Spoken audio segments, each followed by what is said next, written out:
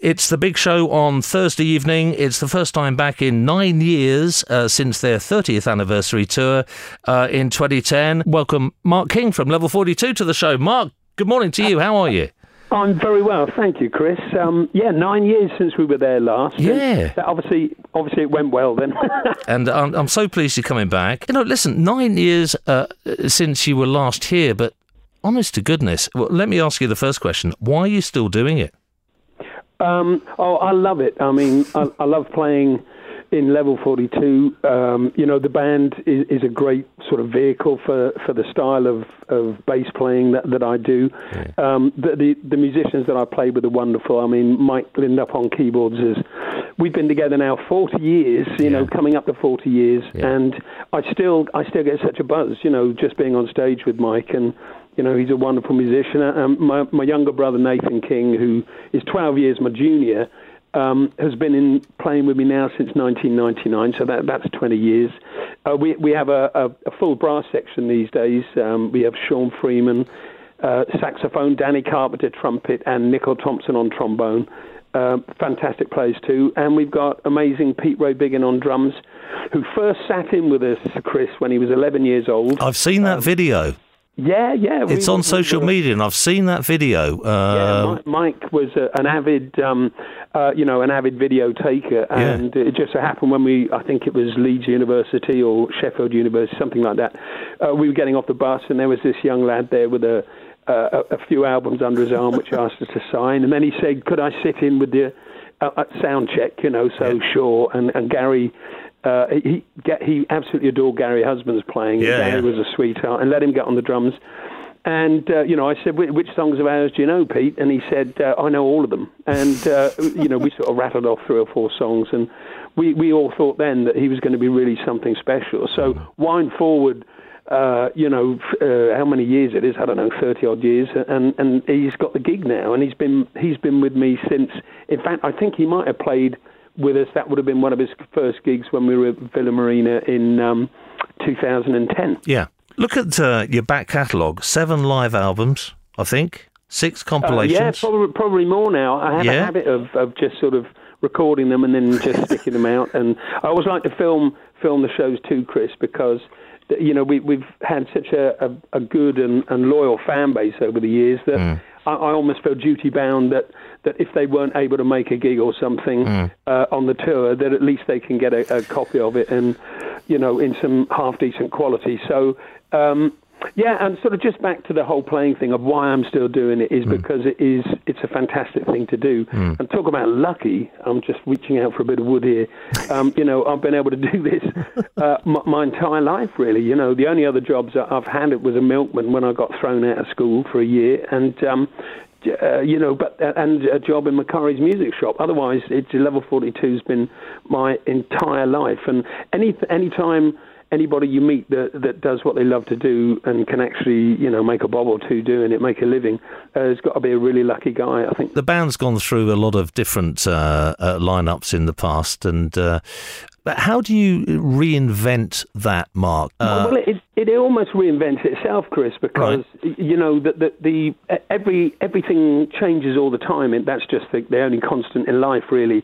So where we started out as 4 mates, just jamming at the Guildhall School of Music where Mike was studying on a Monday night, to sort of 5 years later, we were having hits either side of the Atlantic, and and then 2 years after that the 2 of the original members, Phil and Boone, left, and it's really just the way things work. I don't know anything that doesn't just change organically, and Level 42 certainly seems to have done that. And you can only see that, of course, in hindsight. So you get up to where we're at now, and we've had 20 festivals in the diary for this summer, and they've all been absolutely brilliant. And the band's really red hot at the moment. So anybody that is thinking, should I go and see the band on Thursday night? Oh, absolutely, do so. We might not go back for another 9 years. You seem as busy now as you were in the 80s. Am I wrong? Because it seems to me you're gigging as much as you were then. And listen, you were all over the place. You sold 30 million albums in the 80s. It's great. This summer we've been in, just sort of over 1 week we were in Quebec. in Canada, and then we were in Kildare in Ireland, and then the next gig was St. Petersburg in Russia. Yeah. And then sort of back off up to Scandinavia, then down to Holland, and and then back over to the UK. It's so great, it's just a great fun thing to do. And I love playing festivals, particularly, Chris, because you have this, it's an unpartisan crowd, that they could be there just for the experience or seeing another artist. But, if the band's on fire, you pick up new fans, so it's all good. And I guess that's reflected in the fact that, that business just keeps going. And believe me, that the promoters, if they're not really into it, they won't book you again. No, sure. Is it easier now than it was then? Yeah, it is. Yeah, and it's more fun. The pressure's off. I turned 60 last year, and the difference of doing it when you're 60 to, say, when you're 22 years old is that there's, that the songs are written. You've got the catalogue of songs. Yeah. You haven't got a record company breathing down your neck saying, look, you haven't been in the top 20 for 3 months, you've got to do something. And all of that stuff is actually quite stressful. So to not have that, to just be able to swan around and have enough songs, in the catalogue that you can mix it up and, deeper cuts, and then the sort of the main hits too, that I always still love playing those things too. So it's more fun. All the guys in the band really are the sort of best of mates, and I can't say this so that my wife will hear it, but it's actually always very nice to step on the two of us, and the lads, off we go again, another little knees up for 3 or 4 days. It's brilliant. What do you do in your spare time, Mark? What do you do to relax? It didn't sound very rock and roll, but I'm I like getting my hands dirty, and I'm an island man as well, so I live on the Isle of Wight as opposed to the Isle of Man. Sure. And we've got a couple of greenhouses, and we've got vegetable plots and herb gardens and a fruit cage, and I built a barn a while back, and I've got a sort of a bit of land here and stuff too, which I thoroughly enjoy, because I can have diggers and tractors and things like that. And you've got more time to do that now than you did have before, I guess, as well. Well, it's another nice thing about festivals, because festivals, by their nature, always seem to be around weekend time. So sort of my weekends this summer always seems to have been sort of Monday to Wednesday. And, I can just swan around. The weather here today is absolutely beautiful. So I get out and then just enjoy life. But I've also got a nice studio here, and the project that I'm working on at the moment is at the end of this month we're playing at the Abbey Road sessions. Yes, I believe that, yeah. Yeah, for the 50th anniversary, of course, of Abbey Road, which I'm thoroughly looking forward to, and we've got to play a couple of Beatles tunes. So I've been spending time in the studio, arranging them, because they had so many songs, and I've chosen We Can Work It Out, and I've got to Get You Into My Life. Two fantastic, great songs. Because they're songs that the lineup that the band has at the moment, I know we can do justice to, but we're also playing with the BBC Concert Orchestra, so I'm really looking forward to that. It's going to be quite a thing. How do you choose what to play? Do you have a set list that you would play for a festival, or for your European tour, or do you on the spur of the moment, do you throw something in and say, I'll tell you what, let's do this today, guys? Well, we'll be doing, yes, sometimes we do. We did exactly that in the last festival in Germany, that we were sort of halfway through the set, and I just said, should we play such and such, and the lads are, all over it, so it's great, and you can be spontaneous. That sometimes, of course, it's like the way you start and the way you finish, and you have the songs that the good people that have paid money to come and see you would expect to hear, the bigger hits. So you're kind of duty bound to put those in. I don't know, I have no problem doing that either. But I've learned over the years that if you actually intersperse the hits with some of the deeper cuts, and maybe a couple of instrumentals, and then back to another hit, and then another deeper cut, you get a very good balance, because it keeps everybody happy, and it's not as if you sort of go swanning off into some kind of totally self-indulgent section. Well, you say that, but everybody wants the bass solo, don't they? Well, do they? I'm glad you said that, Chris, because I've been starting to wonder. It's when people start glazing over. No. Everybody wants one of those. Listen, I'm going to bounce you. I know we're short of time. I want to bounce you with a couple of questions. I don't want to catch you out.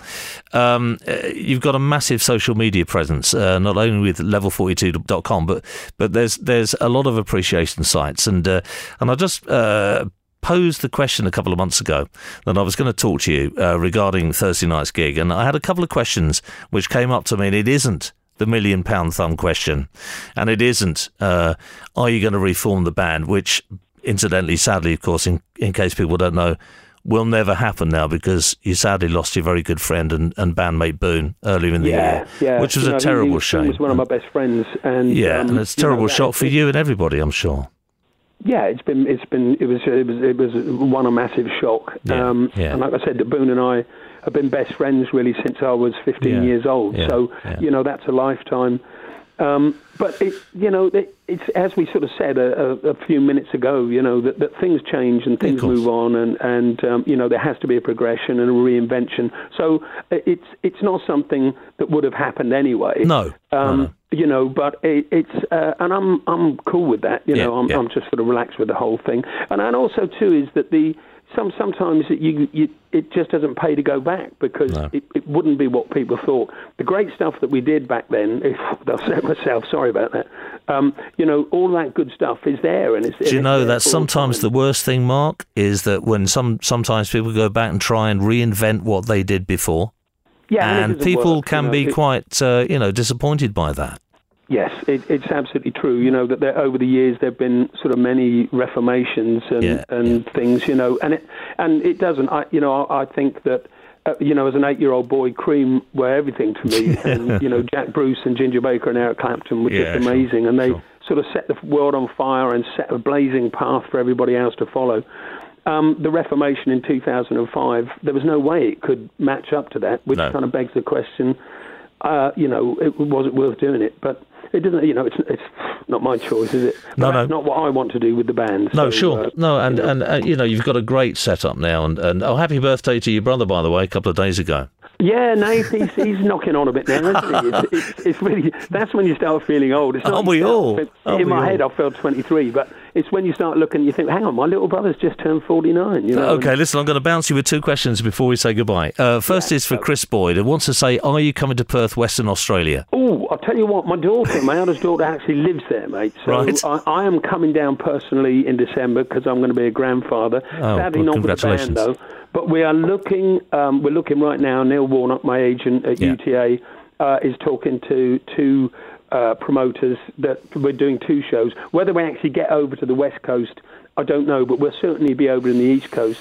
So it's only about 6,000 miles. Yeah, exactly. And the other thing I was going to ask you was, there seems to be a huge following for you in the States. Yeah, we've always had a really good following over there. We haven't toured there really since 2010 either. And they're screaming for you, Mark. Sorry? They're screaming for you. Yeah, well, scream away, guys. We'll get there. Yeah, it will play anywhere that a promoter will put us on. Exactly. It's all about whether things line up in the right places. Yeah, I understand that. Mark King, considered by many to be one of the greatest bass players in the world. Thank you so much for sharing your time with us. Have you got one parting comment maybe for people who are going to come and see you on Thursday? I know it's almost a sellout. Yeah. It's about 1,600 or so, but they're going to give you a fantastic welcome, and they're going to love to see you back. What can they expect to hear? Well, you're going to hear the hits, and you'll hear more. You'll hear a band that's really on point at the moment. So do come and see it. You'll have a great time. And put your dancing shoes on, by all means. We like people to dance. Well, it's standing downstairs, so it's not a fully seated venue. The seats are upstairs, as you probably remember. So we'll be down in the mosh pit, as they call it, and we'll be screaming for you. And if you see a spotty-nosed, once teenager in his mid-50s with a very old 1983 Level 42 T-shirt with a silver pen, it'll probably be me. Right, I'll sign that for you, mate. I shall, whatever value it had, I'll write off immediately. Mark, it's great to talk to you. Thanks so much for joining us.